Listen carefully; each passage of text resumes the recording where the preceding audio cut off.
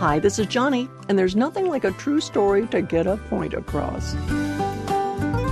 Well, what with yesterday's celebration of the resurrection still ringing in our hearts, I'm thinking of a true and pretty heartwarming story about a boy named Jeremy. Maybe you have heard it before, but given Easter Sunday yesterday, it's worth repeating. Jeremy was born with a severe disability and some mild intellectual impairments. Although Jeremy was 12 years old, he was still in the second grade at his Christian school.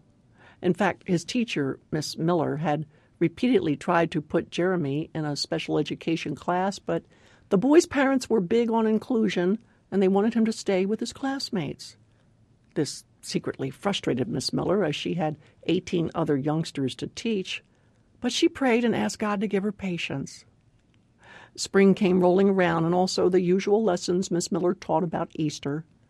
The teacher explained the story of Jesus to her class, that he died on the cross for our sins, rose in the grave victorious. She even gave them an assignment. Each child was given a large plastic egg and told to take it home and bring it back the next day with something inside that showed new life. All the kids were super enthusiastic. That is, except for Jeremy. Miss Miller wasn't even certain the boy understood the assignment. The next morning, the children came to school, each talking about their surprises inside their plastic eggs. They placed the eggs in a wicker basket on Miss Miller's desk, and after morning lessons, it was time to open the eggs.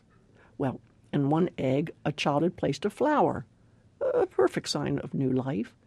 Miss Miller opened the next egg, and it had in it a plastic butterfly.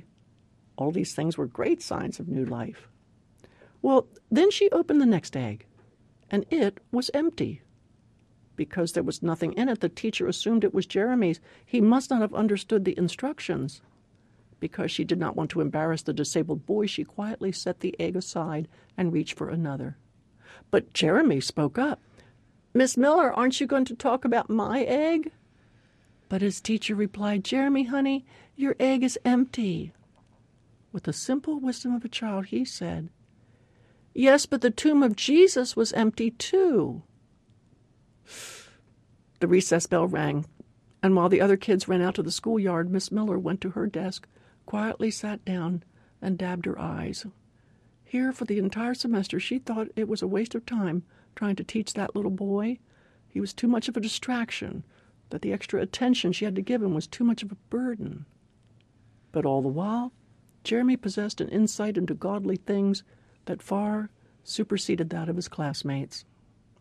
3 months later, Jeremy passed away, and those who paid their respects at the funeral home were surprised to see 19 eggs on top of his casket, all of them empty. Some story, huh? And is it really true? Well, we researched it, and the sources seem to be accurate, but it doesn't really surprise me. Children, especially kids with disabilities, seem to sometimes have an inside track into the ways of God, and that's something we celebrate at Johnny and Friends. In fact, I'd love for you to visit my radio page today at johnnyandfriends.org to see the video we posted this week on our Kids Corner. Take a moment and sit with your child at the computer and go online and show them this special video. Because you know what? Kids with disabilities, just like Jeremy, have a lot of insights to share, especially on this week after Easter.